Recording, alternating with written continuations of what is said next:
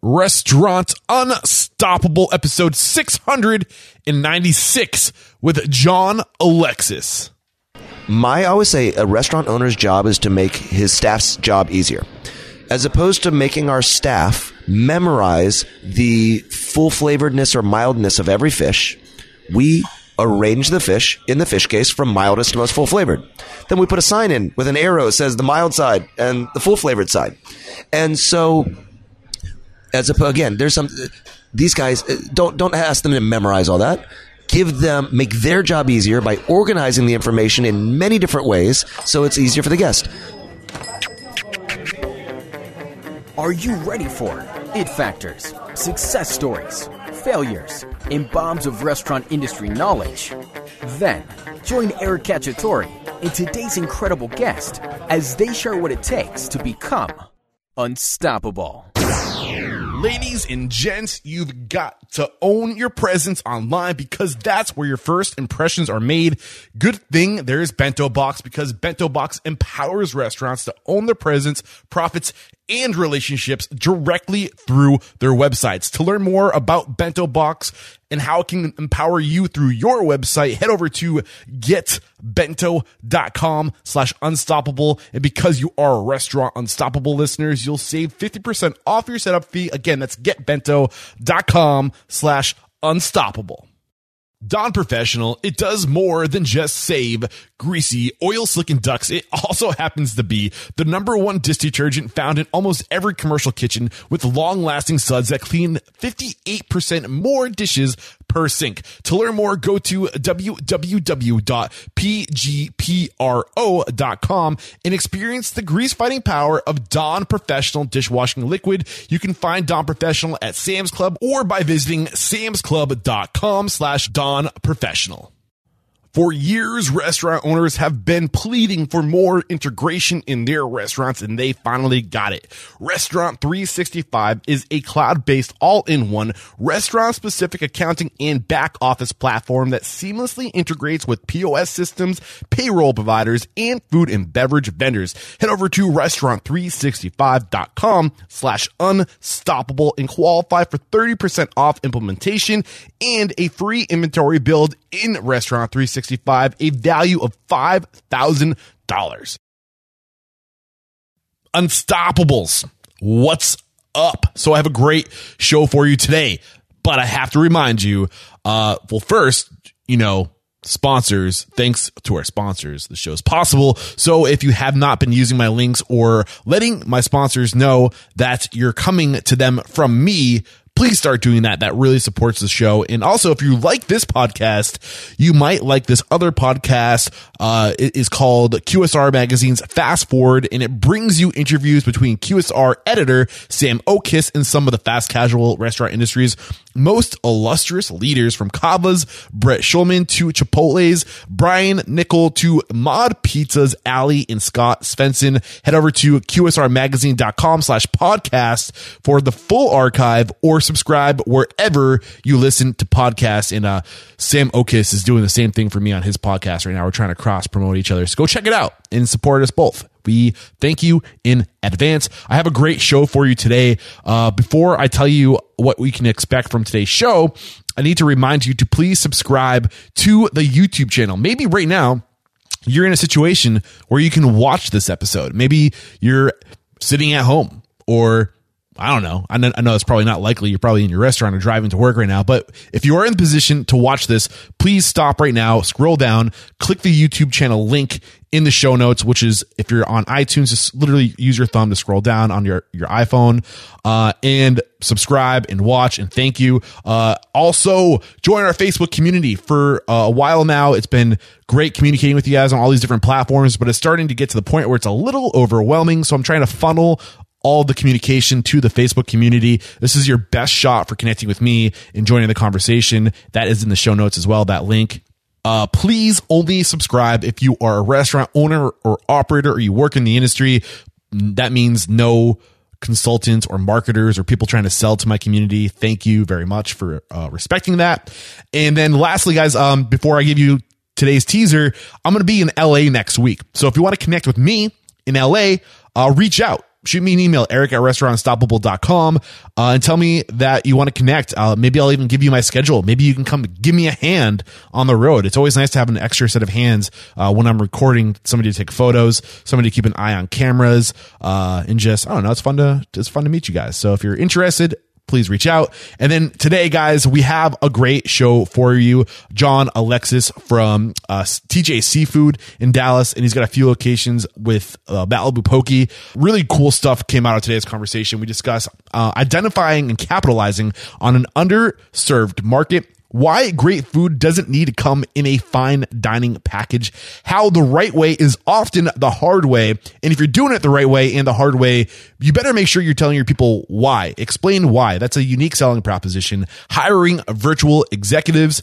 making your business a problem-solving machine, how to transition from a retail operation to a full-service restaurant, why your employees need to be experts on the food you are serving, and that falls on your shoulders, paying attention to feedback, 4 ways to use tech to deliver hospitality, and then the 5 questions you should be asking yourself before purchasing farm-raised fish. Some really great values came out of this conversation and some really great advice, especially that 5 ways to be purchasing farm-raised fish. A lot of eye-opening stuff there. If you are purchasing farm-raised fish, please make sure you listen to the end so we can start making some better decisions for not just our business, but also for, everybody. We got to start being smart with our money. All right. With that said, here's today's episode. It's a good one. Enjoy.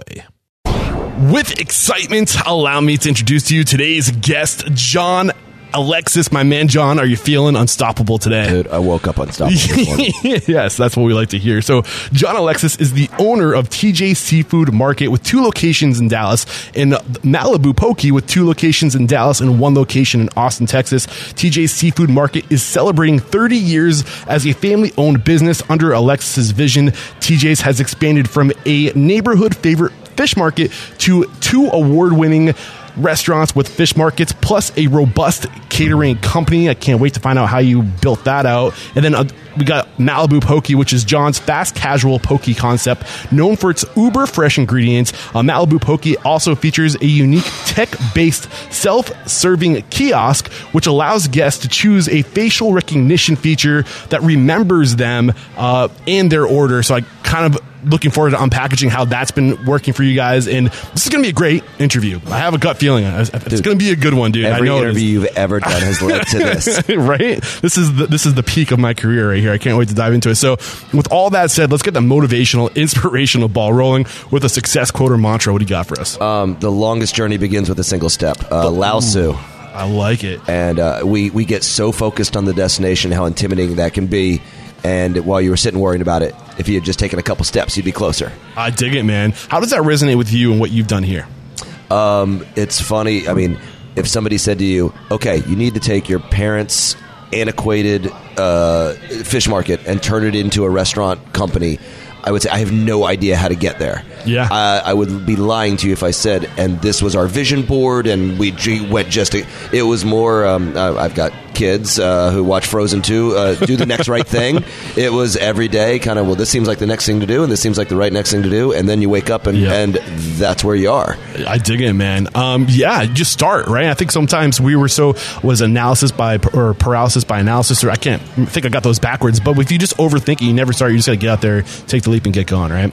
Yeah, not Lao Tzu, but who was it? Was it Gretzky? You miss all the shots you don't take. Exactly, right? Dude. I love it. Great stuff. Great way to get this thing started. So where does it make sense to start telling your story? I know that you got into this industry. Your parents purchased a business from another couple. Maybe take it from there. Is that a good starting point? I was actually my background was political campaign management, political advertising. That was what I went to school for. Okay. My parents, to retire from corporate America, bought the neighborhood fish market. They were customers from just about the first year it was open. I love food. I've always loved food. I love being around it. I'm not a cook. I had no professional aspect to it. I found myself helping my parents out on the nights and the weekends. And the more I was around it, the more I loved it. And like everybody else, as being the real world is hard. being buttoned up 9 to 5 is hard, and suddenly I was like, wow, I could be the weirdest guy in my office, or I could be like the straightest arrow in the food business. I was like, being around my parents, I just loved it, and it got to the point where I kind of said, Mom and Dad, I think that the food world is changing, and I think the customers are changing. There's a whole generation of people really interested in food, and I really think that seafood is an underserved aspect, especially in Dallas, Texas. Oh, yeah, landlocked. And I want to kind of take our family business and do a lot more with it. Can you timestamp this? When were you having this conversation? About, 89, 2009. 2009. Yeah. So going on like over... 12 years ago, or 11 years. So I'm curious. You already kind of mentioned it, but I want to see if we can pull back a layer or two. You said you love the industry, and I was going to ask you why you love the industry, but it sounds like you love the industry because it lets you be who you are. Is that kind of what did I pick that up right? Without a doubt. I can't sing, I can't play bass, I can't do any sort of way to express myself creatively. That's not, I don't have those, I don't have a jump shot, I don't have any of that. But food is a really neat way. Humans are hardwired to connect over food. Yeah. And it gave me a language to express myself that I didn't know that I needed. And I didn't even know that was possible. Yeah, and the other thing that I think is just magic about this industry, and you highlighted it, is that in other industries, corporate industries specifically, like we have to kind of show with that like professionalism, which is nothing wrong with professionalism, but there's also a certain level of professionalism where we can't be ourselves, right? We have to be so professional that we have to filter who we really are. And one thing I love about this industry is that we kind of tend to embrace the freakier you are, the better. You know what I mean? The more today we do. I don't know that was always the case. There was there were only two kinds of restaurants, right? There was fine dining where you couldn't have a visible tattoo and you were really putting on a show. But even in the back of house, the back of the house, different story, right? And today, if anything, there's almost, people walk in and they're looking for the food show. They want, if their chef doesn't have enough tats, like they didn't get the experience they were looking for. It's almost become there's almost become a cliche of we're play acting this now. It's almost gone so over now that we all have to play act this idea of this super creative, expressive person in the restaurant business. Right. I think that what you said, just being yourself, being able to not play a character, but just be yourself. Yeah, I dig it. So we started talking a little bit about what was going on here. You thought that there was an opportunity within Dallas to really lean into the underserved seafood market. What was going on before that? Your parents purchased this, you said, from somebody else. They thought their customer was little old ladies who were running their errands, grabbing a loaf of bread from the bakery and grabbing a piece of fish and going home. And they kind of thought that that's who cooked. And I saw this whole new generation of people who have never been more interested in food, who have access, 15 years ago, if you wanted ramen, you better hope you knew somebody who knew the ancient ramen secrets, right? Yeah. Now you are a YouTube video away from being able to master it. Maybe not master, but at least make some good home. To have the information, the resources available to you if you want to put the time and effort in. And I would be lying to you if I said I had a crystal clear vision of that, but I felt something. I felt like, wait, there's a whole generation of people really, really interested in food. And I've got there's something mysterious and interesting about seafood. It comes from under the water. You literally can't see it. There are over 1,000 edible species of fish in the Gulf of Mexico alone. Right. We know more about space around Earth than we do about what's at the bottom of the ocean. It's crazy, man. And so I just think of everybody's passion for not only check a box on our food culture, right? Where our food comes from, the health benefits, who is sourcing it. Seafood is like the most interesting aspect of any of those. The connection between the fishermen and the ecology of bringing fish in. I thought seafood was so ready for people to not be scared of it. Yeah. And I could be this kind of apostle spreading the gospel of seafood. I dig it, man. And I do. That's awesome. So it was around 2009 that you had this conversation with your parents being like, Mom, Dad, I think there's a market we're missing. I really want to take this thing to the next level. What did that conversation look like? Show up with a check. You can do whatever you want.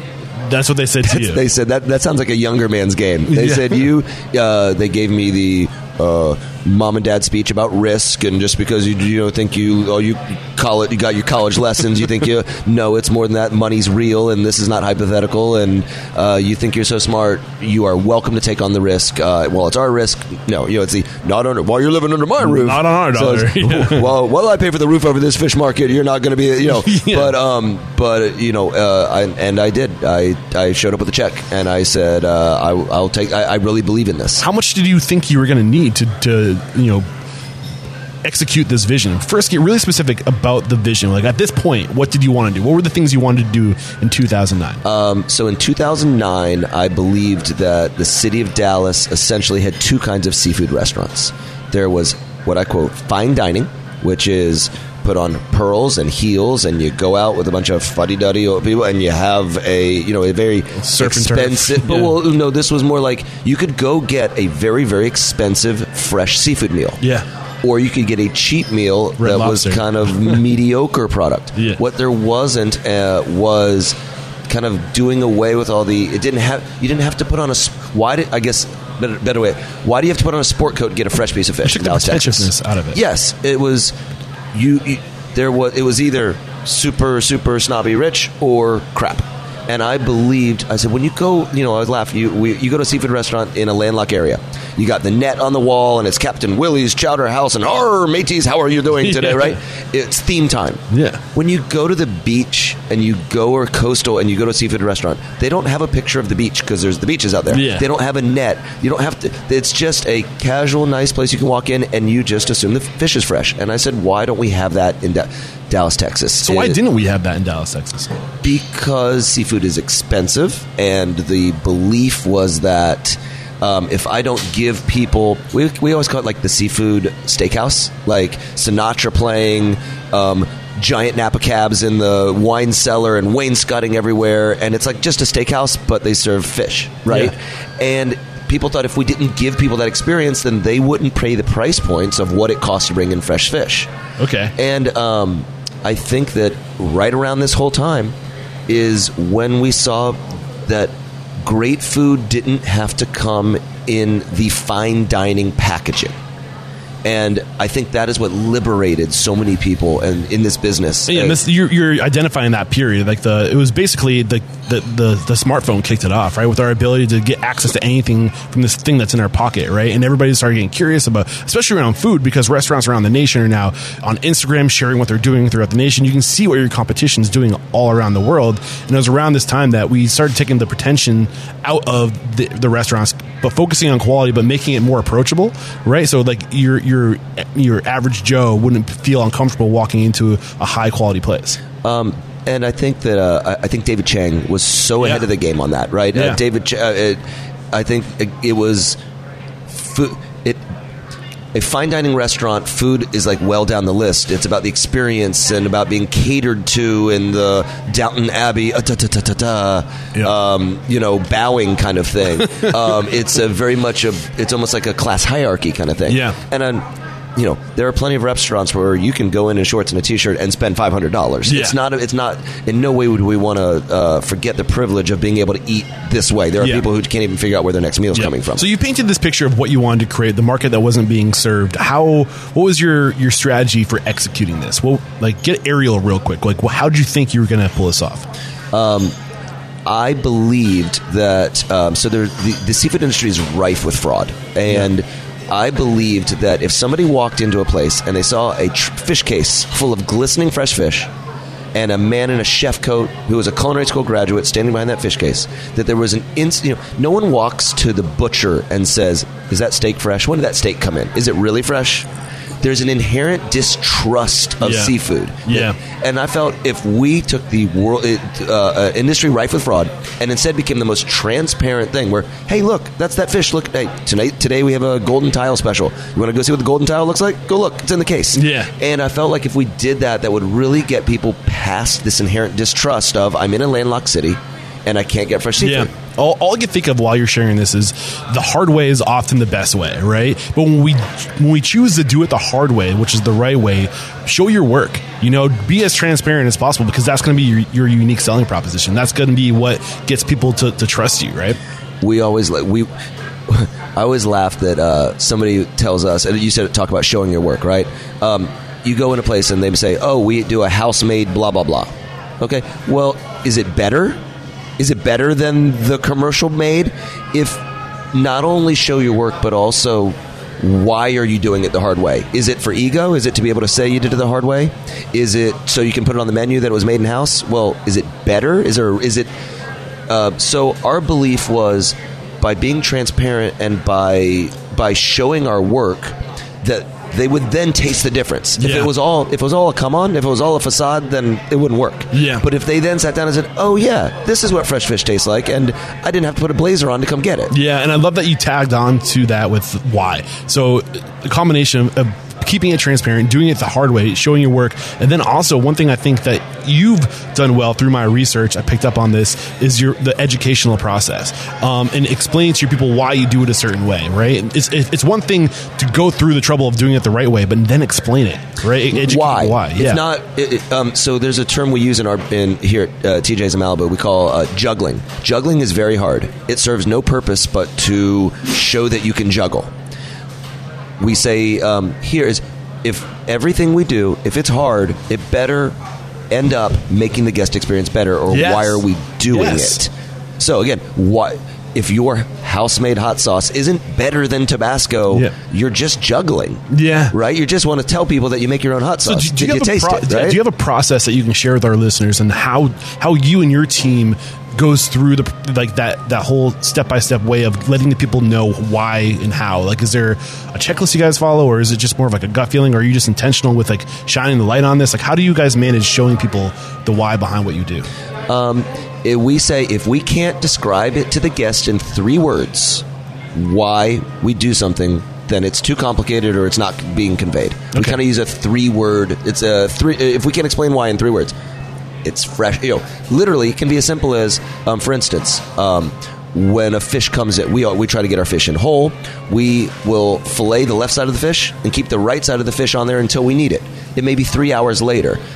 The Lord above made the best vacuum sealer on earth. It's called skin. Yeah. And literally, that's 3 hours of lack of air. Okay. To explain that to somebody when they order their salmon of why we did it that way is, at this point, you've already lost me. I came to talk to my spouse here. Yeah. Like, I don't want your seafood lecture. But if we can explain to them that we, very simply, we never cut fish into the last possible minute. Okay, that was 5 words. Yeah. But at least I can wrap my head around that. Yeah. Right? I can wrap my head around that. If they want more, they'll ask. Why? Yeah. Yes. There's the headline version. There's the body version, and then there's the fine print version. So the lesson I'm pulling from this is distill the message as simple as possible, so you don't lose people in the minutia. I told you I come from a political advertising background. Yeah. If it doesn't fit in a bumper sticker, it's too complicated. I dig it, man. So we used to laugh about people. You'd get in the debate and they'd talk to you about, oh my gosh, well this committee, blah blah blah blah blah, and the guy on the other side would say, I'm going to lower your taxes. Oh yeah, don't lie if you're not going to lower their taxes, but don't make it more complicated. If you just tell them you're lowering their taxes, that's what you're going to do. Yeah, I dig it. So one thing we haven't tapped into, which I was kind of hoping, I love that you're just manhandling that mic. I always tell my guests to grab onto the mic, move it to where you want it. I don't think you've let go of it once since we've been I'm hanging on for dear life. I feel like I'm going to fall off the table. I love it, man. It's great. So one thing I'm curious about, so you kind of painted the picture as the vision, as to why you wanted to do what to do and how the market was being underserved, how you wanted to be transparent and all this. But what was it going to take? Did you have because you said you had to write a check. So did you go through the process to estimate like what that check was, what the number was going to be? Yeah.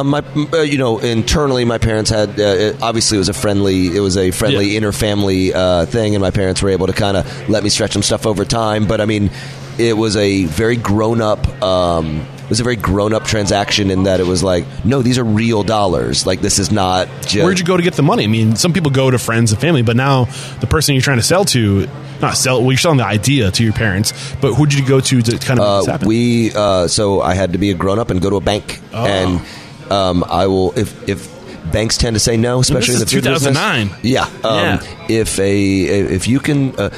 If you can convince an underwriter at a bank, then they're going to be a lot harder than anybody else. And debt is scary, and I don't recommend debt for everybody. And I didn't have the confidence to go in front of an equity investor at that point.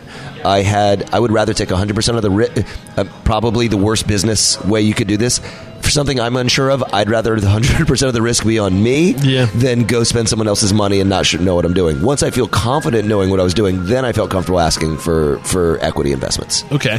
Which is, as I said, that Wall Street operates on the complete opposite 180-degree principle. Yeah. I guess that's why they're richer than me. Right. But I think that's the right... The risk in other people. I think that's the right human way to do it. No, I agree, man. So, were you accurate with the number that you projected? Did you end up going over? Never enough money. Yeah. Never enough money. I knew the answer. Yes. No. There were some slim cash flow robbing Peter to pay Paul months as I figured out how to do all that, and but we never ran out. So how did that whole process go? From you got the money, you got the loan. I'm assuming that the bank approved you. One of the things I did was hire a virtual CFO. Okay. I didn't know what... that sounds a lot crazier than it is. Really just someone who's kind of like a... coach. At an hourly basis.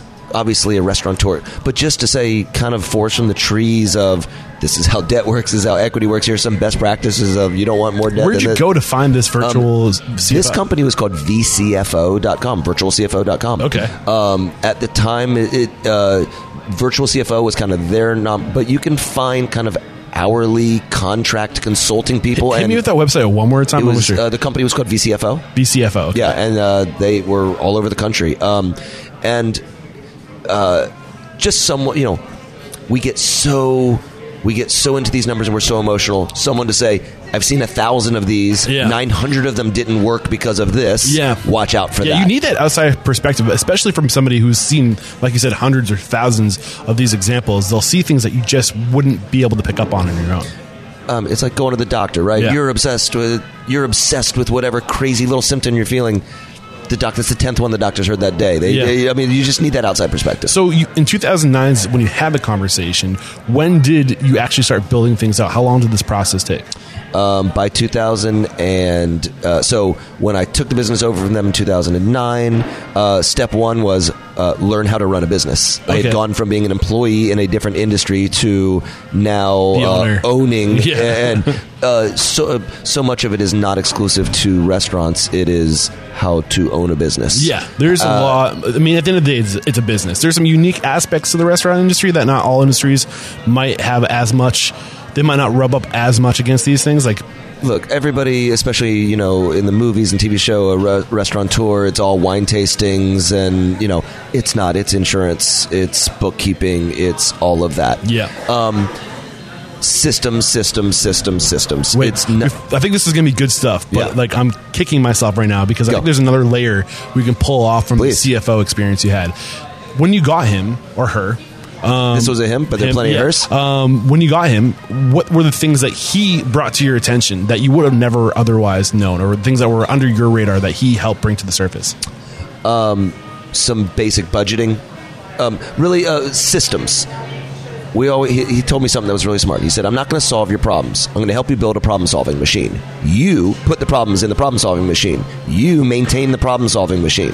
What is the problem-solving machine? Problem-solving machine is a strategy or a system of how you prioritize things, how you... so, for instance, how you look at a problem, how you identify a problem, and how you're going to solve that problem. Let's say on a smaller scale, not on a CFO level. Here, we always say... let's say problem ran out of silverware at 8 o'clock in the middle of Friday night dinner. Solving that problem is buying more silverware. The problem-solving machine is a weekly inventory where you always have a par and you always know you order more every week. The symptom was running out of silverware. The problem was not inventorying every week. Yeah. So learning to not stop solving individual problems, but focus on your internal controls of how you solve whatever tomorrow's problem is going to be, and maintaining the, quote, problem-solving machine and not just always trying to solve the problem. Or I feel like another way to say that is solve the problem once. Yes. We always say permanent solutions to temporary problems, not temporary solutions to permanent problems. Yes, I love it. I'm happy that I asked you to go deeper on that. Thank you. So moving forward... Identify, okay, so you got the money, you got the CFO, you have a plan, you have your strategy, you have your problem-solving system. You're open. And then I literally spent years learning how to manage a business and flying fresh seafood across the country and getting it on an ice and selling it before it goes bad is like it's logistics. It is the food business is hard. Yeah. This is one of the most challenging aspects of the food. Everybody says, oh gosh, restaurants are impossible, don't do it. And then within the restaurant world, everybody says, stay the F away from seafood. Like, what? It's the hardest aspect. Short shelf life. Yeah, it's a very challenging aspect of a very challenging industry, right? So, but like anything else, if you are a mountain, the marathoners who all run at high elevation, and then when they get down to sea level, they're like cruising. Yeah. I just, and again, didn't plan it this way, but learned the hardest aspect of the food business, and without knowing what the hell I was doing. The ignorance is bliss, right? And the power of relativity, right? Relative to your situation, it's just it's what it is. But you didn't know there's an easier version if there was. And also, when you come in, you also don't know what's impossible, and sometimes your unrealistic expectations can actually help you find some things that no one, why does this happen? You can question basic things, like as I said to a lot of, why are people sending us fish already cut? We can cut fish. We have knives. Yeah. And figuring out that, gosh, if I could get the fish whole.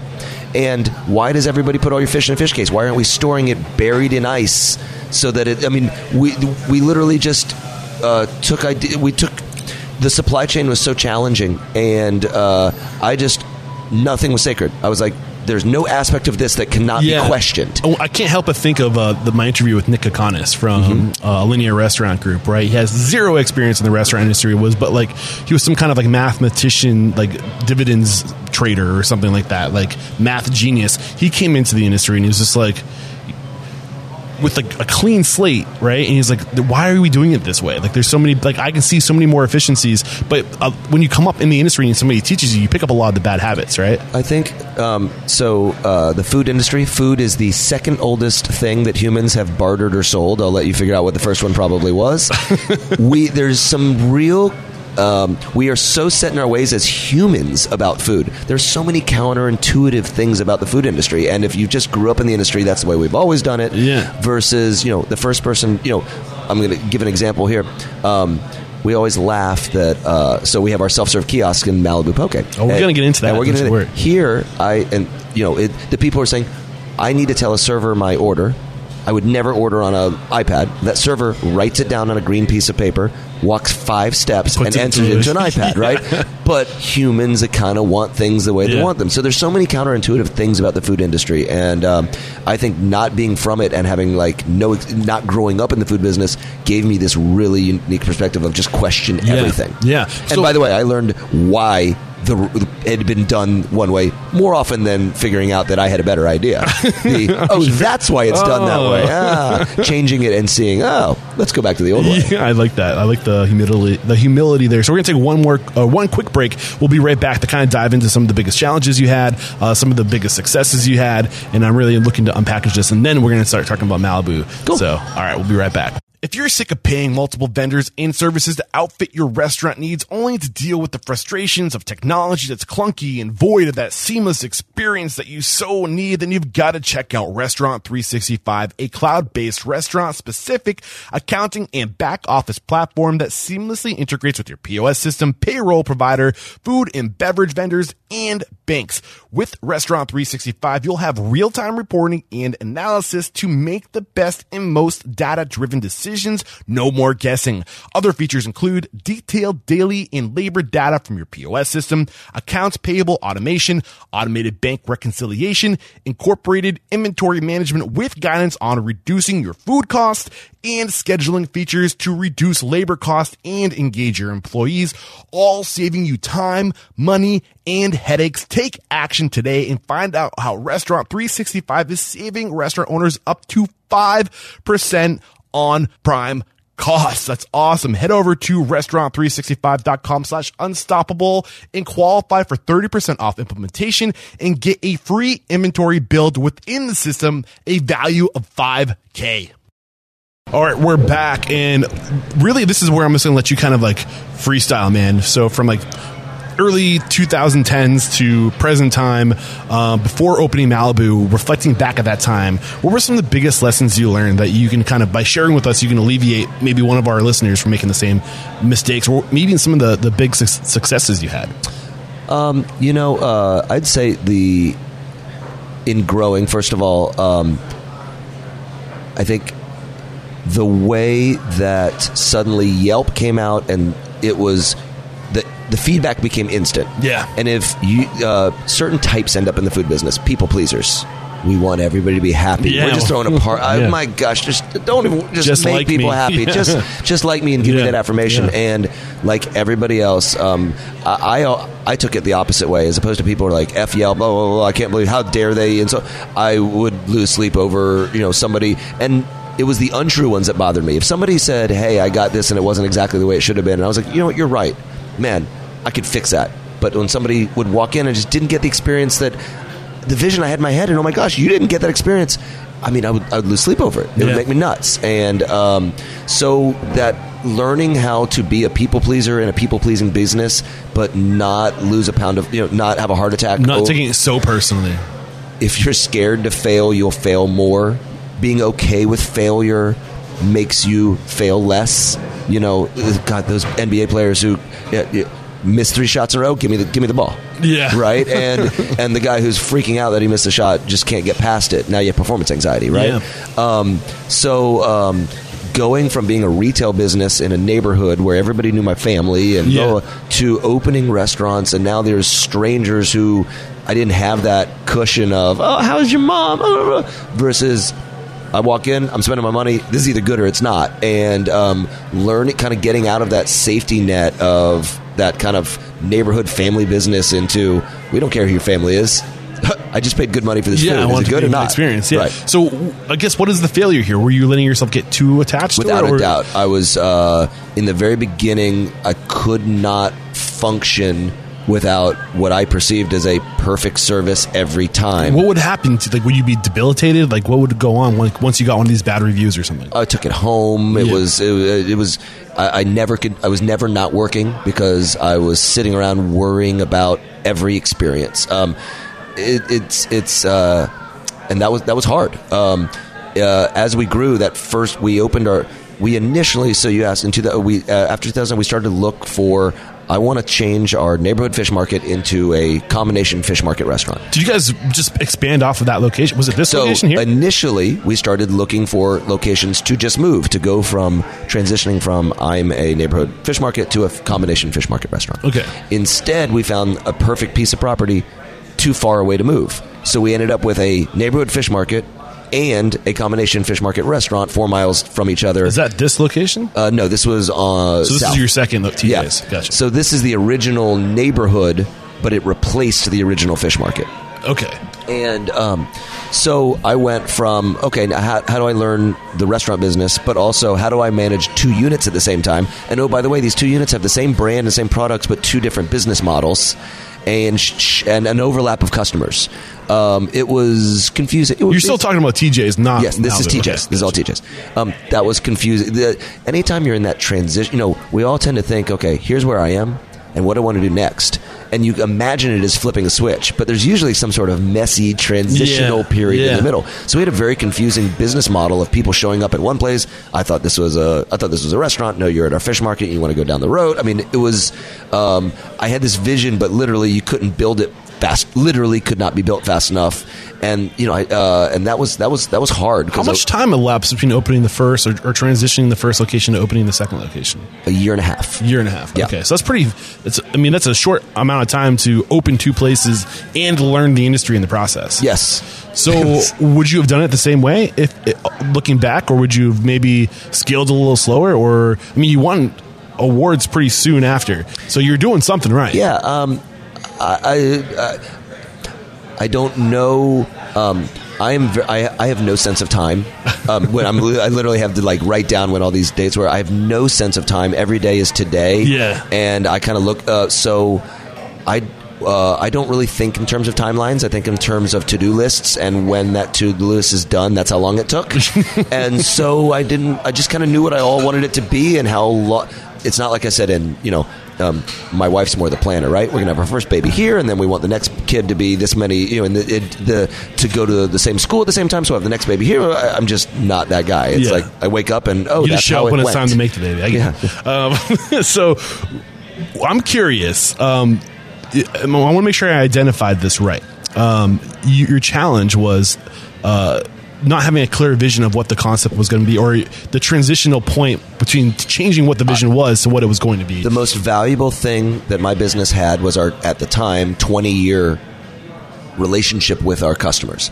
I wanted to change what we brought to those customers, and it was really challenging for a couple years in changing who we were, but having this strange teenage awkward stage where we literally, I wanted to take our business from being a fish market to being restaurants.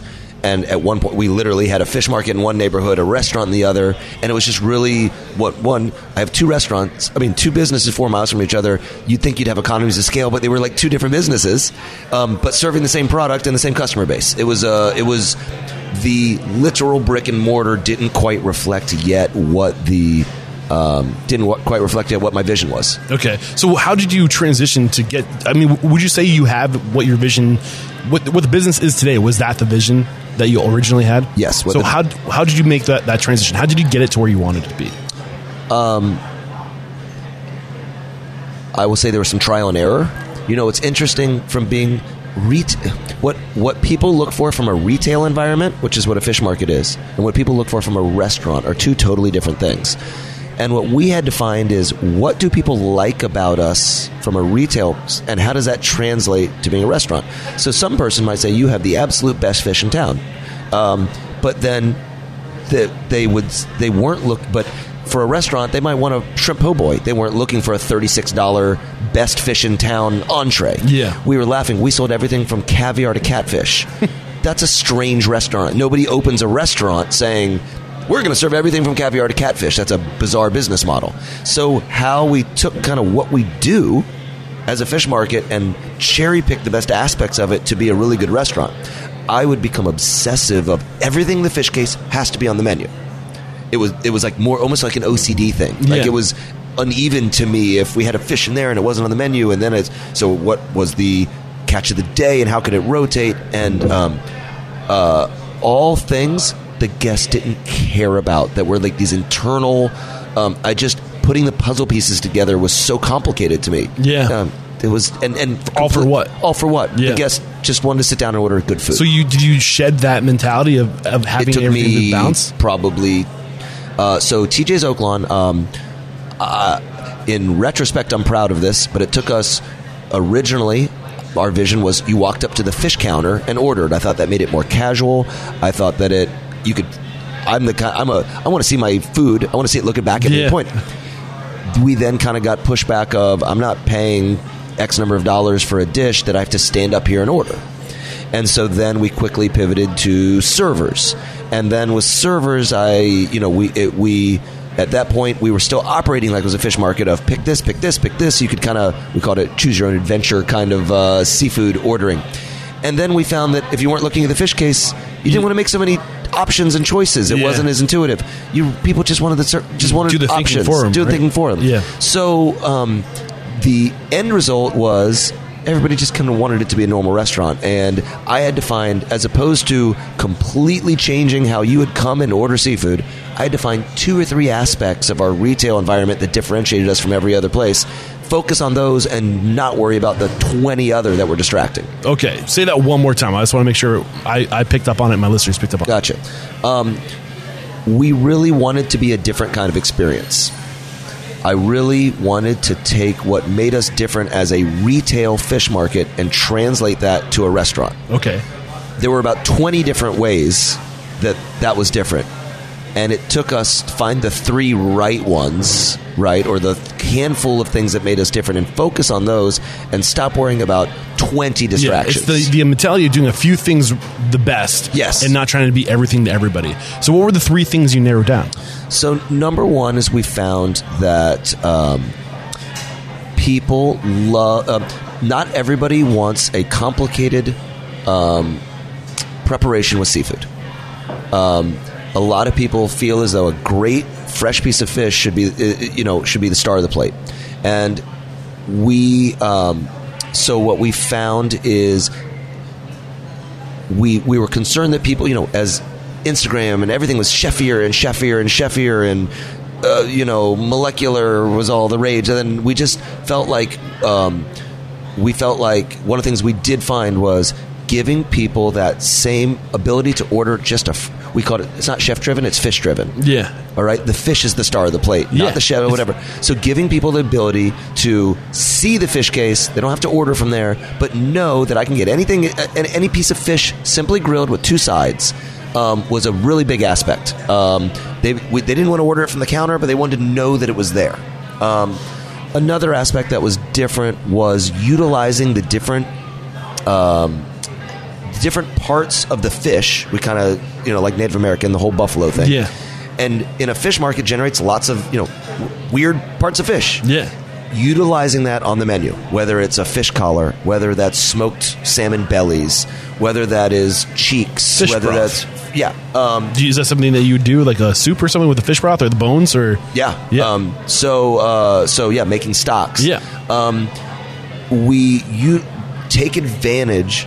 Most restaurants are buying pre-cut fillets of fish and they throw it on your plate. We're generating all these interesting things like utilizing it. And so the 2 things I've got so far, just make sure I'm on track with you. First, keeping it simple, just keeping the fish focusing on the freshness of the fish. I'd say giving people the option. Okay. Some people want that chefy preparation, and that's what they're looking for. Some people just want a good cut. So originally it was pick your fish, you will grill it, it'll be very simple. And then when we transitioned to waitstaff, we then thought, now we have servers. Everything has to be a composed dish. Yeah. And then we kind of found the middle ground of being able, so that was number one. Give them the option. The second thing was utilizing the entire fish, using everything, the byproduct. Yeah. We found that we have cuts of seafood that other places don't have because we are butchering fish in a fish market. Yeah. Giving people unique options on the menu. Like, most places, if you see a fish collar on the menu, they ordered that fish collar. Like, we have all this stuff. It's like, we utilizing the different whole fish. And also profiting off the whole fish. Yes. Yeah, so that's the other big aspect. We always profiting. How about cutting your losses? Yeah. Look, red snapper is $17-18.99 a pound right now. I feel you. Yeah. Okay, an ounce, 2 of waste of red snapper ends up in the gumbo. Great. But you also just put $17 fish in a soup that you're charging whatever for, right? So what's the third thing? The third thing that we found in transitioning from retail to restaurant and kind of finding that middle ground was communication and education. You training our service staff to speak intelligently about seafood the same way we trained our counter staff. We thought somebody walks into the fish counter, they're going to have questions and they need answers. Mm-hmm. Is this wild caught? Is this responsibly farmed? What does responsibly farmed mean? Is farm-raised fish bad? My husband's cardiologist tells him to eat more omega-3s. Which of these fish have more omega-3s? How would I prepare this fish? How would I prepare this fish, et cetera, right? I feel like most times you go to a seafood restaurant, you don't really get that educational aspect at the table. So how we take that information, what of that is interesting to a dining room guests, and we didn't want to turn it into a lecture series, but we tell our servers, you are a seafood expert. You are representing you need to be able to give them, find 1 or 2 points in your interaction where you can educate them a little about seafood. Not in a condescending way, so that they enjoy their meal more because they know the nutrients are in it or they know where the fish came from. So that's huge. That the value of educating your staff is huge. It adds to the experience for your guests, right? They're tying this meal with a new piece of knowledge.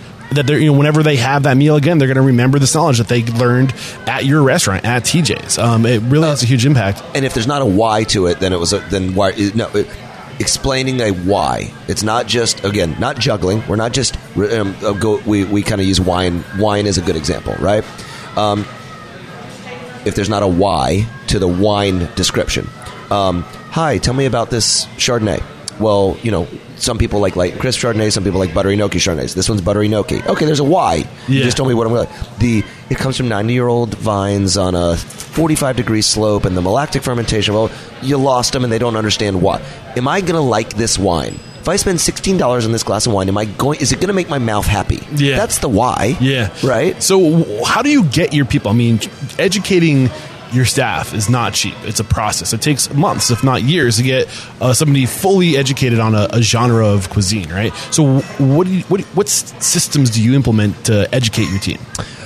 Number one, again, this comes from my political background, is we simplify it. I literally, we've had managers who are SOMs, and I will take the tech sheets away. That is a distraction. Give them the right 3-word answer, right? We edit the information we give, and then we hold our staff accountable to knowing that information. Our job is to make it manageable. What form do you give it to them? So people learn different ways, and we give them the same information multiple ways. First is we talk about it. Second is we give them a written manual. Third, we'll have a written test, because some people some people need to write the answer down for it to print in their brain. Yeah. Then we'll role play, and we actually do it verbally. So at that point, you all heard the classic marketing best practice takes 3 impressions to make a marketing thing. Somebody has to hear information 3 times, sometimes in different ways for it to stick. Yeah. So how do your team members access? Is this a packet they get? Can Yes. they do it online? Okay, cool. Any other advice we're missing regarding training up your staff? Anything that's helpful that has worked for you that you can drop on my listeners now? I think that if the staff if the staff understands why it's not a test, what is the capital of Iowa? Gotcha, yeah. I don't know. I memorized that at one point. Couldn't tell you. Des Moines? I don't know. Sure, right? Sure, I'll go with it. Why, right? Why are we learning this? So as we say, we kind of we don't just teach the information, we teach the frequently asked question. If somebody is asking about this is the kind of information they're looking for. Some people will ask. Some people ask the wrong question. We will train. This is what they're really asking you. Here's something in our fish tacos are spicy, right? Here's what a little training method we do. It's on our test, on our written test. When someone asks you, "Are the fish tacos spicy?" What are they really telling you? I don't like spicy food. I don't like spicy food. Yeah. So then your answer is from a place of servitude. Okay, the book answer may be it on the what is the spicy scale? It is a 2-point whatever, right? Yeah. The real answer is if you don't like spicy, I wouldn't order them. Yeah. Right? I got you. It's the why of what we're doing. The other thing we do is make it. I always say a restaurant owner's job is to make his staff's job easier, as opposed to making our staff memorize the full flavoredness or mildness of every fish. We arrange the fish in the fish case from mildest to most full flavored. Then we put a sign in with an arrow that says the mild side and the full flavored side. And so, again, there's these guys don't ask them to memorize all that. Make their job easier by organizing the information in many different ways, so it's easier for the guests. You got to give your people the tools, both the guests and the employees, the tools to make the experience as enjoyable as possible. Put your wine list from the lightest to the fullest, right? Like, make it simple, stupid. Organize information. People are. The people who have those crazy memorization, like they can memorize an entire deck of cards or stuff. Yeah. It's that what they actually have is systems for organizing that information. Whether it's an acronym or whatever it is, word association, whatever it is. I got you. So anything else worth talking about regarding TJ's? I feel like we probably left a lot out, but we got to make sure we leave some time for Malibu Poke. In general, I'm the luckiest guy on earth. I had a business that my parents had that had room to grow, but also had 20 years of brand equity and customer loyalty. And I will just say that everybody wants to be, you're pitching investors on the next big hip restaurant. I will tell you, when we went to investors to build this restaurant, I told them, if you're looking to invest in the next hottest restaurant in town, I ain't your guy. If you would like to be part of something that hopefully you can bring your kids here, and maybe your grandkids can be a hostess here. I think that in our effort with TJ's, we really wanted to be that place that will be here for 30 years. Yeah. And I don't even know if anybody wants to build those restaurants anymore. Right? It's we've kind of, that used to be something that people, those long-standing deep roots in a neighborhood. That was what we envisioned for TJ's, and so far we are still. Our 30th year was our most successful year. Beautiful. I love it. Congratulations, by the way. That's great. So, at what point did this vision for Malibu Poke start bubbling up inside you? Malibu Poke is a fun story. So, my wife and I went on our baby moon. We were in Santa Barbara. We flew to LAX, and you drive through Santa Monica on the way to Santa Barbara. as I frequently do with my wife, is I try to turn our vacations into seafood research and development trips. Oh my God, John, how many stinky fish markets are you going to take me to on this trip? I said, please, there's kind of a new thing in Santa Monica. What year is it now? I know you don't do time well. 2015, 2000? Something like that, 16 maybe? Yep.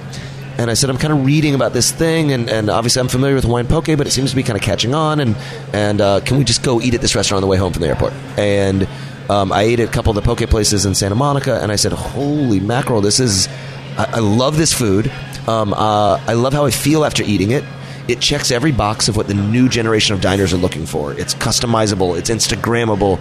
It's healthy. It's easily delivered. It's everything they're looking for. And it's seafood. Yeah. And so I said, after eating that in California, I want to be very clear. I'm sure cultural appropriation and those conversations have come up on your podcast before. Yeah. Hawaiian poke is a beautiful dish native to Hawaii, and it is something that's significant in their culture. There's a Southern California bastardization of it, of which was really our inspiration. Okay. So we always laugh in Texas, you'll never go broke selling what's hot in California next week to Texas, right? Yeah. And I just thought that the Southern California style of what they were doing with Hawaiian poke was just a really beautiful thing. So I come back to Texas. I grab our chef partner. We get on a plane, we go back to L.A., and I'm like, hey, I want you to look at this and tell me if I'm crazy or that I think that we could really do this in Dallas. This is Matt McAllister, right? This is not Matt. This is my internal... Matt did the menu for Malibu. I actually have a partner in our parent company. We are driving around. We kind of put all our notes together. We're like, holy mackerel, we can do this in Dallas, and I think there's some Is that holy mackerel I said it twice, and no, not at all. Okay, sorry, I had to ask. Keep going. No, really. I will tell people I have bigger fish to fry than this particular thing. And that one's intentional. I dig it. As I'm coming back and I land in Dallas, my buddy who I went to middle school with, who lives in LA, calls me and says, John, are you familiar with poke? Because it's all the rage here in LA, and I think we should do it in Dallas, and you're the guy. And I was like, I almost called you while I was like, is this a joke? Like, did you like? I almost called you when I was in town. So it was a real kismet-y kind of thing. And I had a thesis, and the thesis turned out to be right. Poke became the cupcakes of that year, right? It was the food trend. And for whatever reason, our food culture today, I always say, hipsters can elevate anything. You want to go find a $12 grilled cheese? Let's go find a $12 grilled cheese, right? It's for whatever reason, poke, I saw it. I ate at really good poke in LA, and I thought I was going to eat 12 amazing poke places. I ate like 1 or 2 good poke places and a bunch of crap that had already happened in like 6 months. And I had a feeling that poke was going to, and it was, a race to the bottom in terms of price and quality and price, and it became this like, who can serve the cheapest poke bowl? And I said, wait a minute. Our diners in America have shown they will pay money to have better ingredients, to have something that is an elevated experience. And I said, why, of all things, where we're so interested in ingredients, poke is a bowl of raw ingredients. Why shouldn't it be the best damn raw ingredients you can find? And I know somebody will pay for that. Yeah. And so what we decided is everybody is zigging to go cheaper. What if we say, wait a minute, because I looked around, nobody was serving poke with fish that we would put in our fish markets or serve in our award-winning TJ's restaurants. Yeah. We're good. So, it's still there. Or Tremors here at Dallas, Texas. What if we serve the kind of product that we serve, and that people already know that they like? The same thing as I said, nobody walks in the butcher and says, is this ribeye really fresh? Somebody could walk into a poke place and say, I don't have to worry, is this going to kill me? Because I trust TJ's. Yeah. I know these guys. Yeah. Oh, yeah. So you're not tying the brand. So do people know that you were associated with TJ's?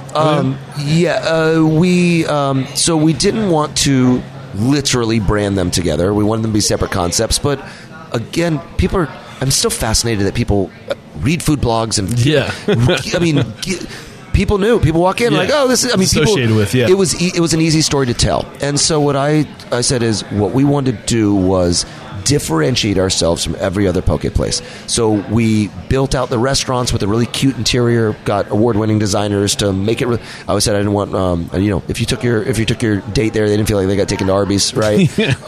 Where everybody else was using plastic bowls, we used real bowls with a rose gold fork, and we put it on a little branded tray. And we just wanted to, from the time you walked in the door, for your shoulders to drop, and you say, "Oh, I can relax. Yeah. This isn't going to kill me." Okay. And it was really fun because TJ's was this thing that had existed, and I had this. This was my first experience of creating a concept from scratch. Clean slate. And we just really wanted to be very cohesive. Everything from the brand to the finish up, everything gave you this relaxation of, I can trust these people. Yeah. So you opened the first location when? For the first Malibu? Fall of, what are we now? 20? No, fall of 18? Fall of So it took you about a year 17. from when Fall you... of 17. So was it about a year, 6 months from when you had the idea to actually be doors open? How long did that process take? And I told you, don't trust me on dates. Ballpark.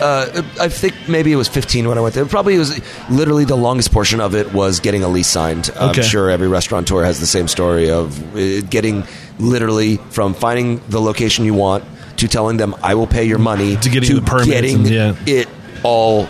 That was the longest process. That was like 6 months right Any there. lessons that you learned? Like, did that process get held up for it? Could you have done anything better to speed up that process? We literally we went above the asking price to overbid to do faster. At one point, we even had another operator who we found out after we had hired attorneys and were moving forward with the lease, who had a right of reverse refusal on the space that he didn't even know he had. I mean, it was a comedy of errors. Oh my gosh!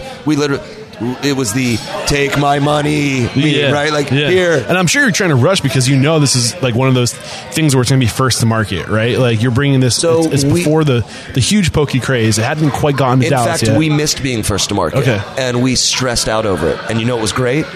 It was wonderful because we weren't just telling people what we weren't.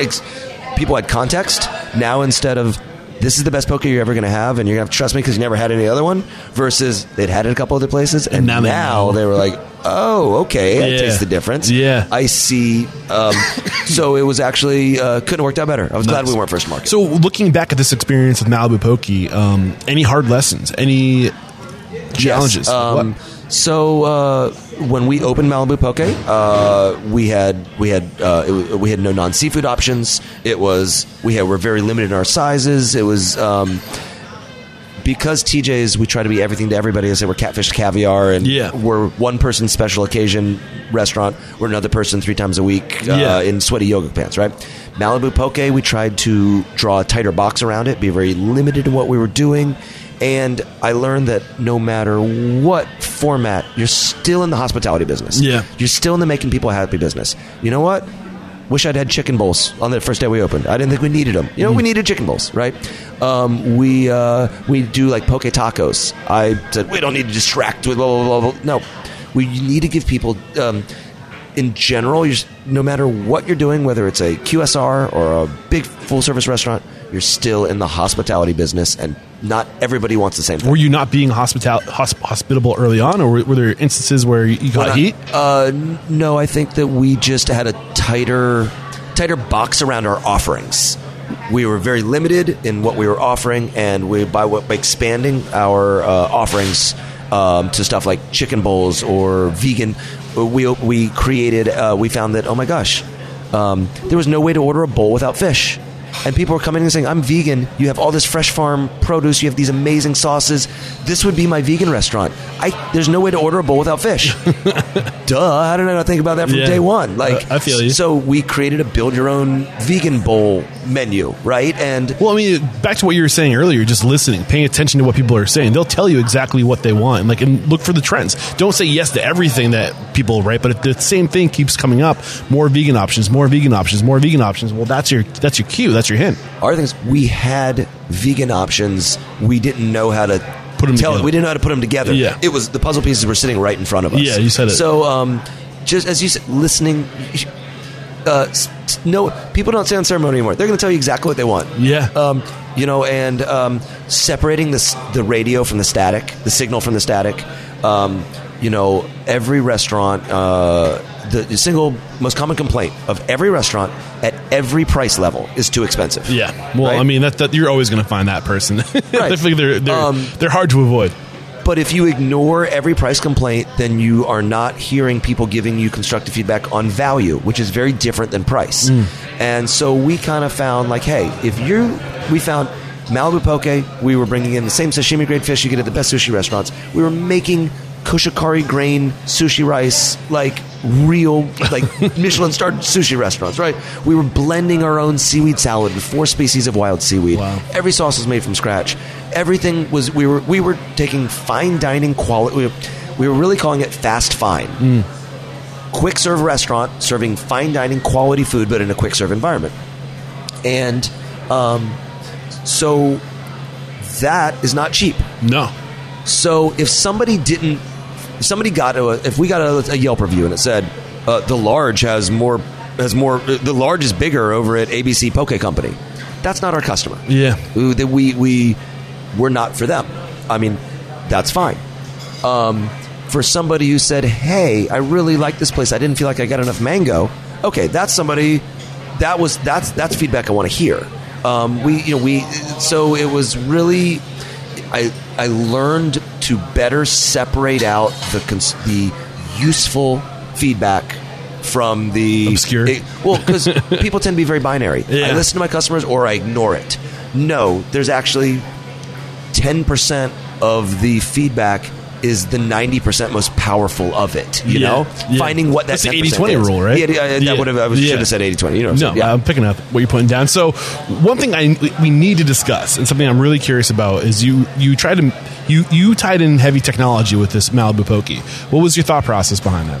So one is I believe in. I said it earlier that restaurants are counterintuitive. We all sometimes there's this binary question of, do I want my restaurant to be hospitality driven or do I want my restaurant to be tech driven? And I reject that as Can't be both, right? Why not? It absolutely can be Well, that's both. what I'm saying.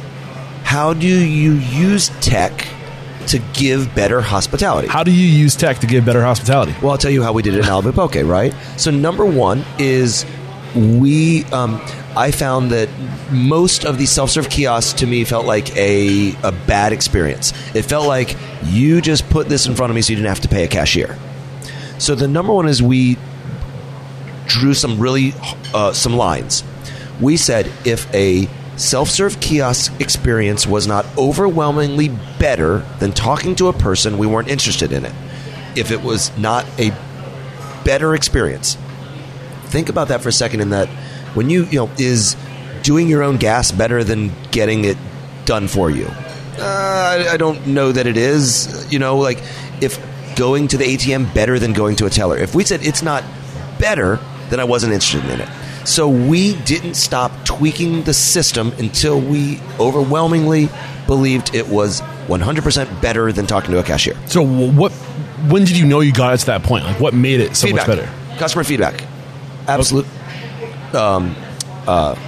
Sorry, I was restaurant operator. I was watching a customer and got distracted. Sorry about that. It was funny when I was setting this up. I was like, whenever I set up an interview, I'm always trying to figure out which angle will be less distracting for the owner. Gotcha. And I figured the kitchen and everything was that way, but my family won't eat meat with me at any of our restaurants because I'm just watching. No, you're doing watching. Great. So paint that picture of the end product, okay. what it looked like. So let me tell you the metrics. Number one, speed.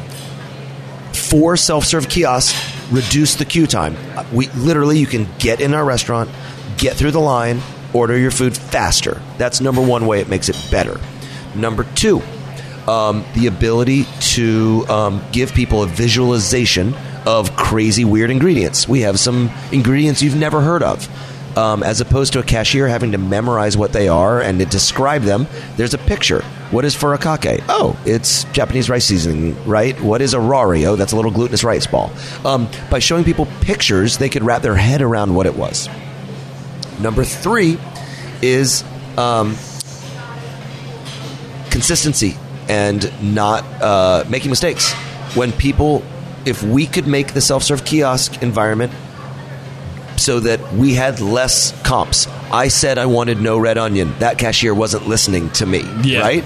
If we could improve hey, this isn't made right, this isn't what I ordered, then we were doing it right. If the system was confusing people and they were screwing up their orders, then it wasn't right. Yeah. Last thing is the order history, the ability for people to remember their orders and access them with one click of a button on the next visits. Malibu Poke is very much about deep customer loyalty. We're not for everybody, but the people we're for come 3 times a week. Yeah. You ever heard the old Jerry Garcia? Yeah. Not the Grateful Dead's like licorice. Not everybody likes licorice, but people like licorice really like licorice. Yeah. So it's that same thing of we're not for everybody, but man, there's people who love us, really, really love us. So just the 4 filters you put through to make sure that this technology would be more hospitable. You identified that it would be faster, more visualization, which would help with the questions that your guests would have, consistency, and then order history. So how fast does it take now? So now a guest, so we have incredible metrics on this. The average guest places their order in less than 1 minute and 20 seconds. Their food comes out in less than 6 minutes. So so somebody can walk into our restaurant and, because of this technology, get a James Beard nominated chef poke bowl in 7.5 minutes. That's pretty awesome. That is what we and not feel as though they were sent through some sort of weird faceless conveyor belt. Now, you said that was the average time for the. What if you have somebody who is a regular who comes 3 times a week who already has their meal designed and they walk up, because you have facial recognition, which I'm sure ties into the consistency and the order history, right? You can walk in, smile for the camera, it sees you, it'll pull up your orders, hit click. How long does that take? I mean, it can take 30 seconds. That's awesome. It is. We're living in the future. It's awesome. So has this cut down on costs? Because you have less mistakes, theoretically. I think you're not paying somebody, right? So, no. So one of the things we found is technology is great, but people still want the reassurance of a human. So we pay. So where it saves us money is not that we don't have to have a cashier. It's I can have what I call my Poke Pro, ready to give human answers to questions, oversee 4 kiosks. So as a customer, it's a high-touch customer service. It's like having that floater, like in the fast casual. You don't need to have that floater there, but you need that person there to touch tables, to ask questions. Is that the same thing, but with the ordering process? Absolutely. We laugh. There is, you'll see somebody walk in Malibu Poke staring at their phone. And then they'll take their phone down and say, "Whoa, wait, what? I'm not ordering my food on a screen." And one time I asked somebody, "Do you mind me asking, ma'am? Like, what were you doing on your phone?" She's like, "I was buying a plane ticket." I was like, "Then I know." And we both laughed. And I mean, I wasn't trying to be a smart aleck, but I was like, we both laughed. And she's like, "Oh yeah," like it was like the irony of the situation. Well, I think what you're explaining is something that all first adopters experience, and you're kind of, you've been using these kiosks now for 2 years. So I mean, 2-3 years ago, that's when these conversations of kiosks are really starting to rev up, right? And you're an early adopter, so you're going to have that resistance. I mean, I think it will pay off in the long run. Do you think, is that kind of has it already started? Have you seen less resistance? Without a doubt. We number one is it's a really cool differentiation. I will see a customer come in and be apprehensive about the screen on day one. I'll see them a week later come in, bring their friends, and say, "This is that place with those cool screens. This is so fun. Watch how we do it." So it's a unique selling proposition. Yeah, it is. Yeah. It's the other thing is we bought the Ferrari of self-serve kiosks. What is the Ferrari of self-serve kiosks, in your opinion? We use a company. I don't want to answer that directly because they were the Ferrari 2 or 3 years ago. Okay. I don't know exactly. There may be a new Ferrari. There may be the new Lamborghini out now. I got you. But for our self-serve kiosks, what we found at the time, we bought the best money could buy.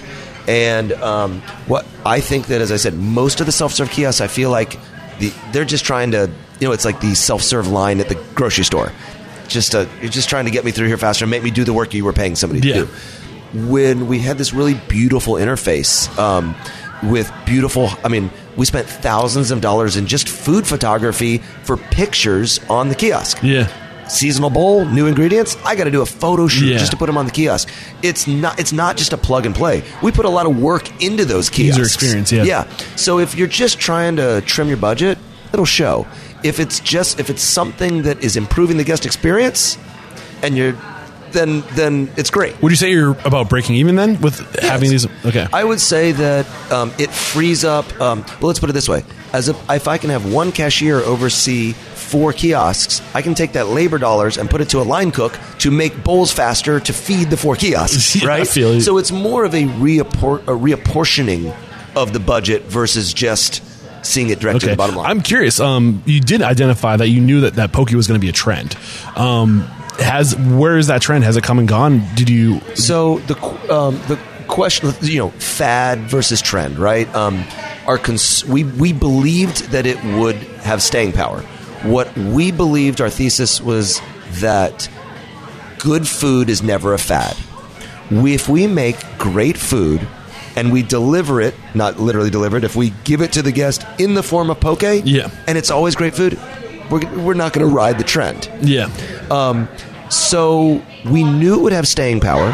What we predicted, and we've already seen, is the junky race to the bottom, not quality-driven poke places would be like the froyo places. Yeah, they would be gone, Yeah. and you're already seeing that. I mean, you're seeing poke places close left and right. But what about your numbers? Have you been able to sustain or grow? We are growing. We are one of Nice. the handful of growing poke concepts in the country. Beautiful. I'm glad to hear that. So you are very system driven. You are very technology driven. Any other technologies that you're leveraging, maybe more recently, I will tell you, Slack changed my Nice. restaurant world. Nice. All of my 9 to 5 buddies were like, "You still email your coworker?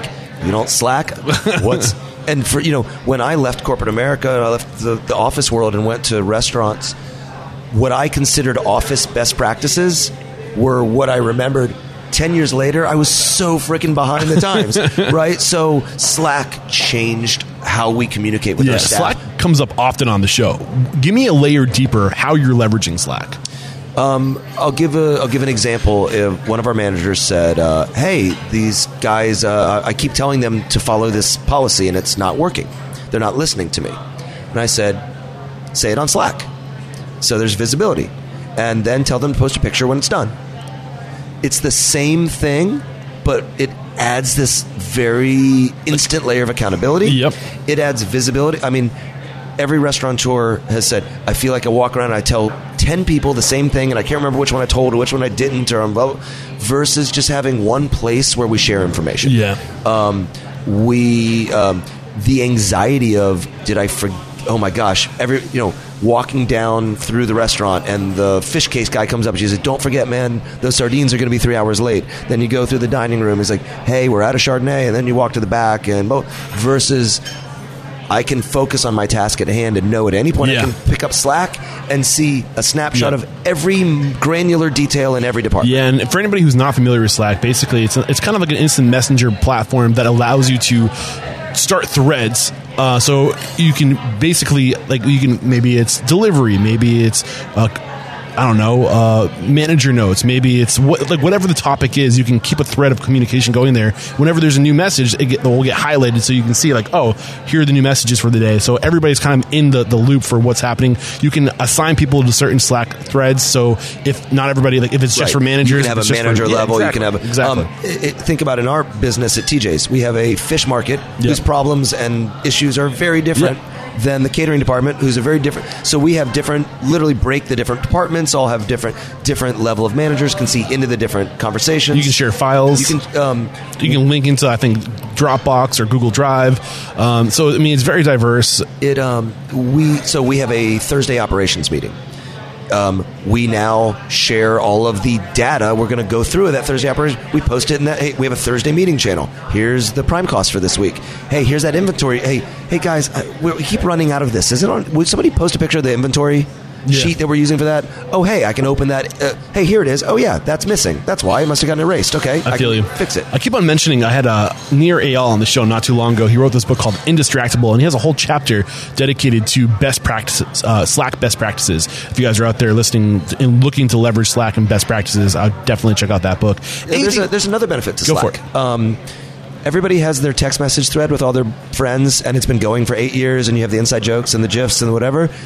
There's a company, as we all live in the internet now, and we live inside our devices, there's this really cool corporate culture of, there's little inside jokes on the Slack channel I don't get, there's little funny kind of, kind of bonding too. Yeah. There's like good natured.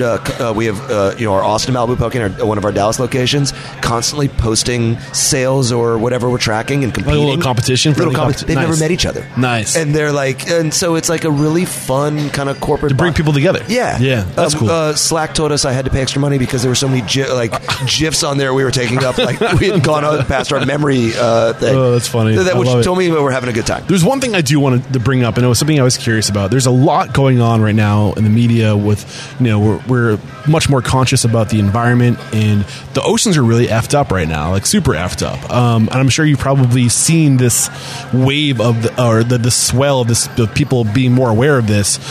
How have you addressed this as somebody who focuses on seafood as your main source? It's not hypothetical to me. No one stands to lose more from overfishing than the guy who owns 5 seafood restaurants. That's how I keep a roof over my head. Yeah. Number one is it's real. This is not, in today's culture, you kind of have to say science is real, data is real, but there's also alarmism that is headline driven that isn't real. Overfishing the oceans is real. Yeah. So number one is we get this person who comes in the fish market. We hear this all the time. Hi there. I don't want any farm raised fish. Also, I want to make sure I'm not like hurting the fish's oceans or whatever, right? So let me get this straight. You only want wild fish, but you also don't want to deplete the oceans of wild fish. Okay, well, seems like we're painting with a very narrow brush there. Number one, this is not even a popular sentiment in the seafood industry very much. Aqua farming is essential. There is nothing wrong with farm raising fish.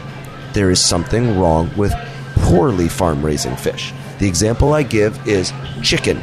You've never eaten a wild chicken, right?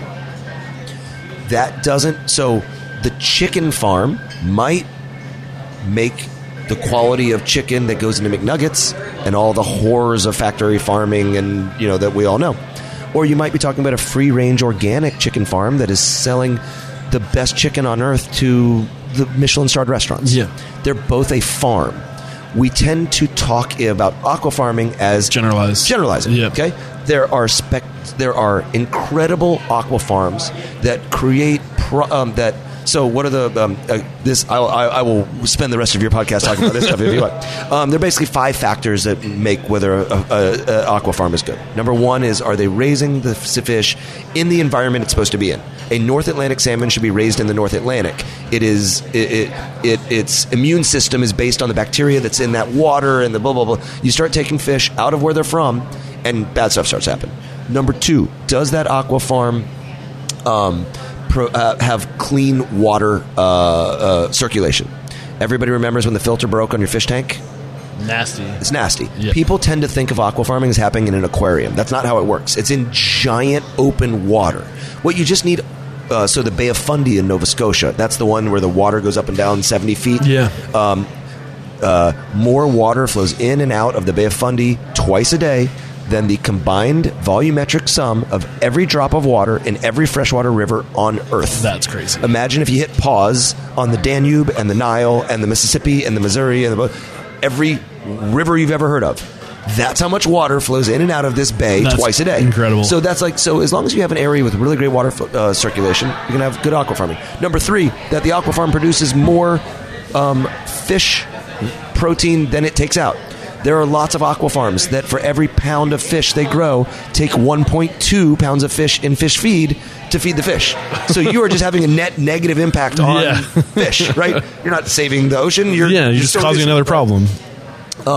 Number 4 is that there is the feed that they're using. That they're using high quality feed, not serving them crap. And number 5 is just a lack of not using the. I mean, you have to have some antibiotics, but just a general sense of, are we doing like best practice antibiotics here, or are we completely doing terrible? Using too many antibiotics. So that's 5 things. Best practice. Factors. Okay. Yeah. So I just want to cover these real quick. Number 1, were they Are they raised in the environment that Yes, where they raise where they're from. Number 2, filter some type of circulation. Number 3, more fish in than out. net positive, you're making more fish than you're taking. Good feed is number 4. And number 5 is best practices when it comes to antibiotics. Yes. Is there like a seal that we can that covers all these that we can just look to see if it has a seal? Or is there a way? No, absolutely not. And that's one of the same way that so number 1 is I've been to aqua farms. I've traveled. I've actually been to these farms. There's no way. I mean, who knows that, right? Yeah. So I'm happy that this is great stuff right here. So one of the things we said, why go to a fish market, is it's my job to know these things. You probably know in your business, lawyer comes in, you know about a lot more about the law than I do. This is my weird thing. I know you can trust me. I've been to the farm. I know it's a good farm. Okay. Well, I'll have those 5 things listed in the show notes so you guys can check. And, these are the questions you should be asking when you're sourcing your fish. Like, these are good filters put up there. And part of Restaurant Unstoppable's mission is to transform the industry. The way I think we're going to do that is by sharing values and best practices. And thank you for getting into the details. It's my pleasure. The question was about not overfishing our oceans. Yeah. And I said, so the first thing is don't be scared of farm raised fish. Yeah. Demand great. The more demand we have for great aqua farming, the less crappy aqua farming. How do you feel about quote unquote trash fish? Are you guys trying to get into that? Yes. So the technical term is bycatch. Thank you. I'm really actually proud that TJ's was the first fish market to bring bycatch into Dallas, Texas. And just for anybody listening, bycatch or trash fish is not your more traditional caught fish. Like give some examples. So there are 1,000 edible species of fish in the Gulf of Mexico. We target essentially 4 of them. Yeah, right. And throw back into the ocean 9,996 of those fish. So so number 1 is whether you are the reddest blooded capitalist or the greenest environmentalist, this should offend you. Okay? We literally throw fish back on American boats because there's no demand for the trade name, then import the same fish under a different trade name from other countries. That's terrible for the environment in terms of fossil fuels. That's terrible for our economy. And these fish they're throwing back are going to die. Like, you pull a fish up from the bottom of the ocean. So a fish, when you go out fishing with your little bobber and you take a fish off the hook and you catch and release, on a commercial line, the stress of the commercial line is going to kill the fish almost every time. Yeah. So it's so this bycatch is so the first thing you had to do is we had to create demand. You had to, again, educate people. What is triggerfish? What is triple tail? What are these fish that we're catching that we're throwing back? And because the fishermen say, that's all dandy, and I love the environment just as much as you, but I make my money on my finite resource is cooler space. And why should I put a triple tail in? Why should I put a beard fish in? You can tell me it's delicious, and I know it's delicious, but that's just taking up the space for a grouper. Yeah, at the end of the day, and nobody's going to buy one, and somebody's going to pay 10 times as much for the other. Yeah. So it was an education process. So what we did something really cool. It's actually my first experience with Matt McAllister. I ended up doing the menu with Malibu Poke. We did a bycatch dinner. This was before I was in the restaurant business. I was just in the fish market business. I brought the bycatch in. Matt did this amazing dinner. We invited media. We invited, this is pre-influencers. Yeah. We invited media people. We invited restaurant buyers. We invited other chefs. And this was just a labor of love. We just said, please, we're trying to educate everybody on this. You want to hear a crazy thing? I can't get bycatch in Dallas, Texas anymore. We won. There's now awesome. The demand outweighs the supply. The bycatch from the Gulf of Mexico, what we call Third Coast, essentially goes to Houston, San Antonio, and Austin, and that's it. They've even found restaurants faking bycatch, selling So think about this flip. Used to be people would take crappy fish, lie and say it was the fancier fish's name, right? Somebody would catch a barrel fish and lie and tell you it was a grouper. Now we have people buying the targeted fish, giving it the fake crazy name to make it sound like it's bycatch. That's trendy right now. Yeah, it's crazy, man. Well, I'm appreciative of you getting into the detail around the sustainable issues going on right now, and that's probably the most detailed I've ever gotten the show. So thank you very much. My pleasure.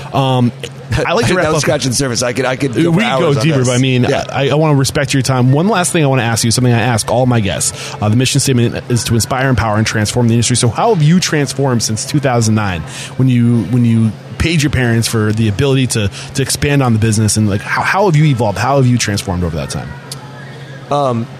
I will say I have transformed as a husband and a father in not taking it home. It is the hardest thing. And it's somebody listening right now hears that say, oh yeah, it's easier said than done. Leaving it at home and turning it off. In the restaurant business, we work while everybody else relaxes. Right? So then either you go and you close the bar till 2 a.m. because that's your relaxing day. But when you get to be a little bit older and you have a family and you want to go home, it's like you've been working so hard during everybody's relaxation time that it's really hard to go home and relax. Yeah. And not taking it home, not taking the BS of the restaurant, not taking the unfair criticism, or even just the frenetic energy. Yeah. Do you have like a mental practice that you exercise to make sure that you're detaching from the business before going home? We talked earlier about the guest only cares why. I understood that inherently, and then it took me years to figure out why am I doing the restaurant? To support this family that I have at home. So if I come home pissy, right, then drive your family away. What did I just do all that What's for? The point? So the answer to your question is, I literally remind myself as I'm driving home, why? Remember that was for this. Yeah. And oops, again, that was for this. And it's so simple, but it just kind of puts me back in that mindset. I love it, man. Great stuff. One more quick break to thank our sponsors, and we'll be right back to bust out a true speed round. Let's get real. Grease is a fact of life in any commercial kitchen. But with the grease-fighting power of Dawn Professional Manual Pot and Pan from P&G Professional, you'll clean more dishes in every sink compared to leading private label. Dawn Professional has the power you need to fight tough grease and get those squeaky clean dishes you're looking for. With long-lasting suds that clean up to 58% more dishes per sink and reduce sink changeovers by 35%, saving you up to 6,000 gallons of hot water per year versus private label, it's no wonder Dawn Professional is the #1 dish detergent in the U.S. P&G Professional's complete restaurant cleaning program includes products, equipment, and 24/7 service to deliver a noticeable clean that will keep your patrons coming back time and time again. To learn more, go to www.pgpro.com and experience the grease-fighting power of Dawn Professional dishwashing liquid. You can find Dawn Professional at Sam's Club or by visiting samsclub.com/Dawn Professional. Now go get it. I'm sure you felt it before, right? That pressure, that intense pressure to have your restaurant website on point. But you should have that pressure. You should feel this way because your restaurant website is so important. It is your first impression and it represents your entire brand. But here's the thing, you're not a web developer, you're a restaurant owner, so how can you be held to these standards? Well, with Bento Box, that's how. Bento Box empowers you to own your presence, profit, and guest relations, all with full support, integration, and analytics. And here's something that's really great about Bento Box is that it prioritizes website accessibility. So with Bento Box, you can get a certified accessible restaurant website that follows ADA guidelines and supports your business because this is how you show your people you care. Beyond that, Bento Box websites drive 70% more traffic. They see 7 times more conversions and get 5 times return on investment. What else can I say? Well, how about over 5,000 restaurants in all 50 states and around the world are using this platform with its suite of tools.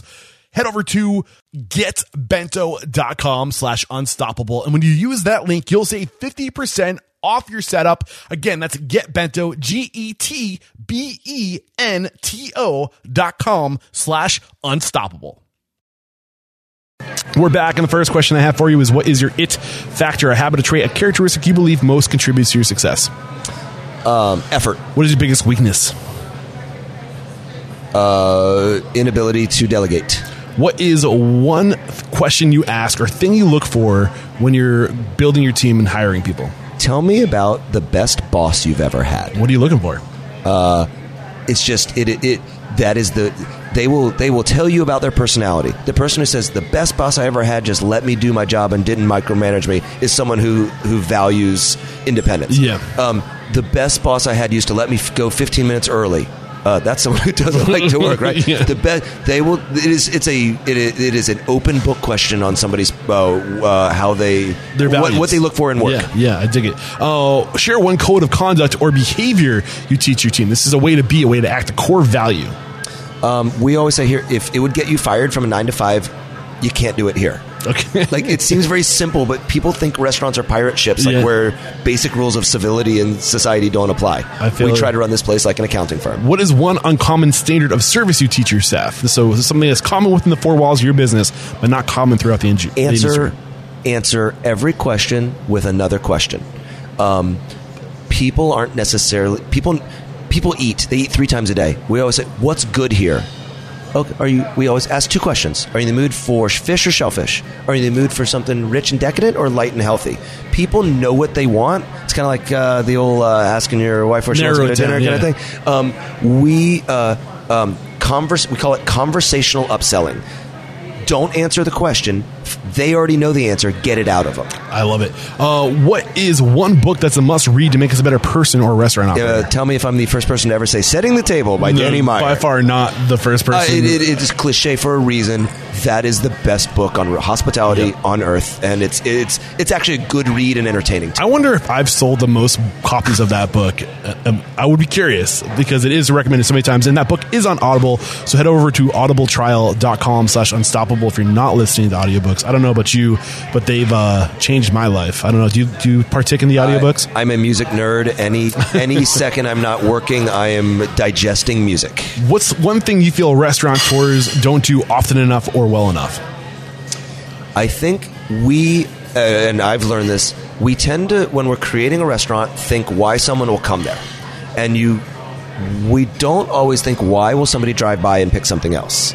And if you can think about why a guest won't walk in the door, as opposed to obsessing over what their experience will be like once they walk in the door, it changes the dynamic of how you serve your guests. I love it. Name one service you've hired or outsourced. So this could be an accountant, this could be a designer, it could be one service that you've just been blown away with that's made your restaurant better. I got a professional firm to clean my bathrooms once a week. Nice. Who are they? Cintas. So they do dish and all that. I will tell you that versus the drama of trying to figure out who had to go scrub that toilet, all of whom handle food, versus we're like, you know what?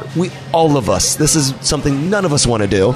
Let's just go hire somebody else. And has it been cost efficient? Yes, it's great. It's a very reasonable fee. It's a weekly thing. They come in, they sanitize it with tools that I don't have, with solutions that chemicals that we don't have, and we have a sparkling bathroom. Professionally outsourced weekly bathroom cleaning. Nice. And then you're just dealing with maintaining it every day. And this next question, we kind of already answered it, but I'm going to ask it again. That wasn't the sexy answer to the question, was it? No, it was great, man. It was great. It's never been a toilet cleaning service has never been mentioned on the show. That's my nugget. What is one piece of technology you've adopted within the four walls of your business that's had a huge impact on operations? You already mentioned Slack, but I did notice that you use Bento Box for your websites. Bento Box has been great. It's very reasonable. They've already figured out why websites for restaurants what they need to be different than every other restaurant. I mean, every other website. And as opposed to working with a web developer and explaining what you're looking for, it's just plug and play. Reservations, all your slideshow instantly with your Instagram. Your website should be dynamic. It shouldn't just be a flat billboard. It should be what you're telling your people on Instagram should also be on your website. What you're telling people in your email newsletter should all be linked. Those messages should be in real time. Yeah, and Bento is spectacular. Yeah, and their staff is really nice to work with. The design is great. In fact, if you're looking for a new website in Bento, I've seen both of my websites as examples where they ask you to pick like what you want. So they clearly think they did a good job. No, they did a great job, and I do a lot of looking at websites, as you can imagine, when I'm researching my guests, and I can almost instantly tell when it's a Bento Box site. And then that was when I landed on your websites. I was like, I bet this is Bento. Scroll down to the bottom, boom. And the mobile version, every developer tells you that it's going to be great mobile. Yeah. Like, I mean, it's not. Bento is instantly great on phones, great on devices. And I just want to give a quick nod to Bento because they've been sponsoring the show now for years. So a little plug to them. One of the companies I'm most proud of as a sponsor because of how good they are, and it's just an honor to align my brand with what they got going on. Danny Meyer involvement, right? Yeah, Danny Meyer uses them. Yep, for sure. I think.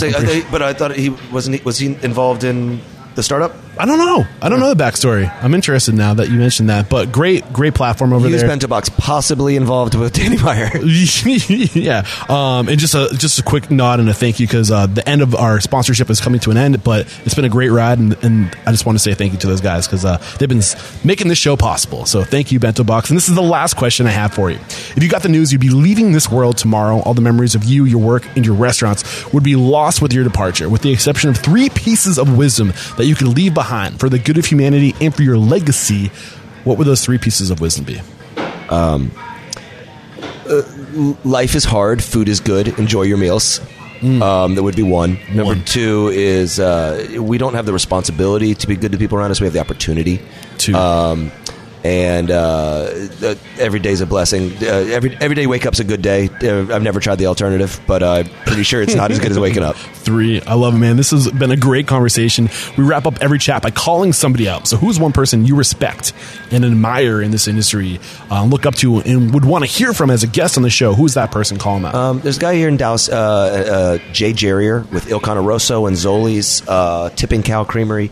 I think, and I happen to know him personally, and I think he does amazing restaurants that more than other restaurants, he is able to kind of express himself creatively from the beginning of our podcast. Like, he's a Star Wars nerd, but he's also has like a really funny kind of nerdy, like a kind of a smart-ass sense of humor. And from the art to the menu, like his personality, his very real personality comes out. I love it. And the food is baller. It's VPN certified, really, really good pizza. He doesn't mess with the pizza, but then his personality comes in every other aspect, and you kind of feel like you're at this guy's party. Yeah, and it's just really cool. And I love that. I love that mentality of your restaurant being an extension of who you are, not necessarily a concept or a brand, but an extension of who you are. I love when I see that, and it sounds like this is what's happening. Absolutely, Jay is great. Jay, look out! I'm coming after you. And how can we connect with you if we maybe want to come join your team? Maybe we want to come work for you. Maybe we want to be mentored by you. What's the best way to go to those fancy Bento Box websites, and there's a submission where you can. It's pretty easy. Work at MalibuPoke.com or work at TJ'sSeafood.com. I'm really proud of we've had people who've worked for us for over 20 years. When I took over from my family, the first thing I did was give our longest tenured employee a raise. I always said, this is ceremonial, but I want my first official act as a business owner to give the guy who'd been here the longest a raise he didn't ask for. I love him, man. And so join our team. Maybe in 20 years you'll get that raise you didn't ask for too. And I'll link to those Bento Box websites in the show notes. Stick around for the closing thoughts to find out what episode number this is. I've gotten out a little too far, and I don't want to say too soon what the episode is going to be. I'm not sure yet, but if you head over to restaurantunstoppable.com/whatever the episode number is, I'll link to any tool service recommended, how to connect with the guys over here, John, and also a summary of today's discussion all over there. John, thank you so much. My pleasure. Taking the time. There is no questioning, my friend. You are unstoppable. Thanks. Cheers. Awesome. You're great, dude. What'd I say? It was a good one, right?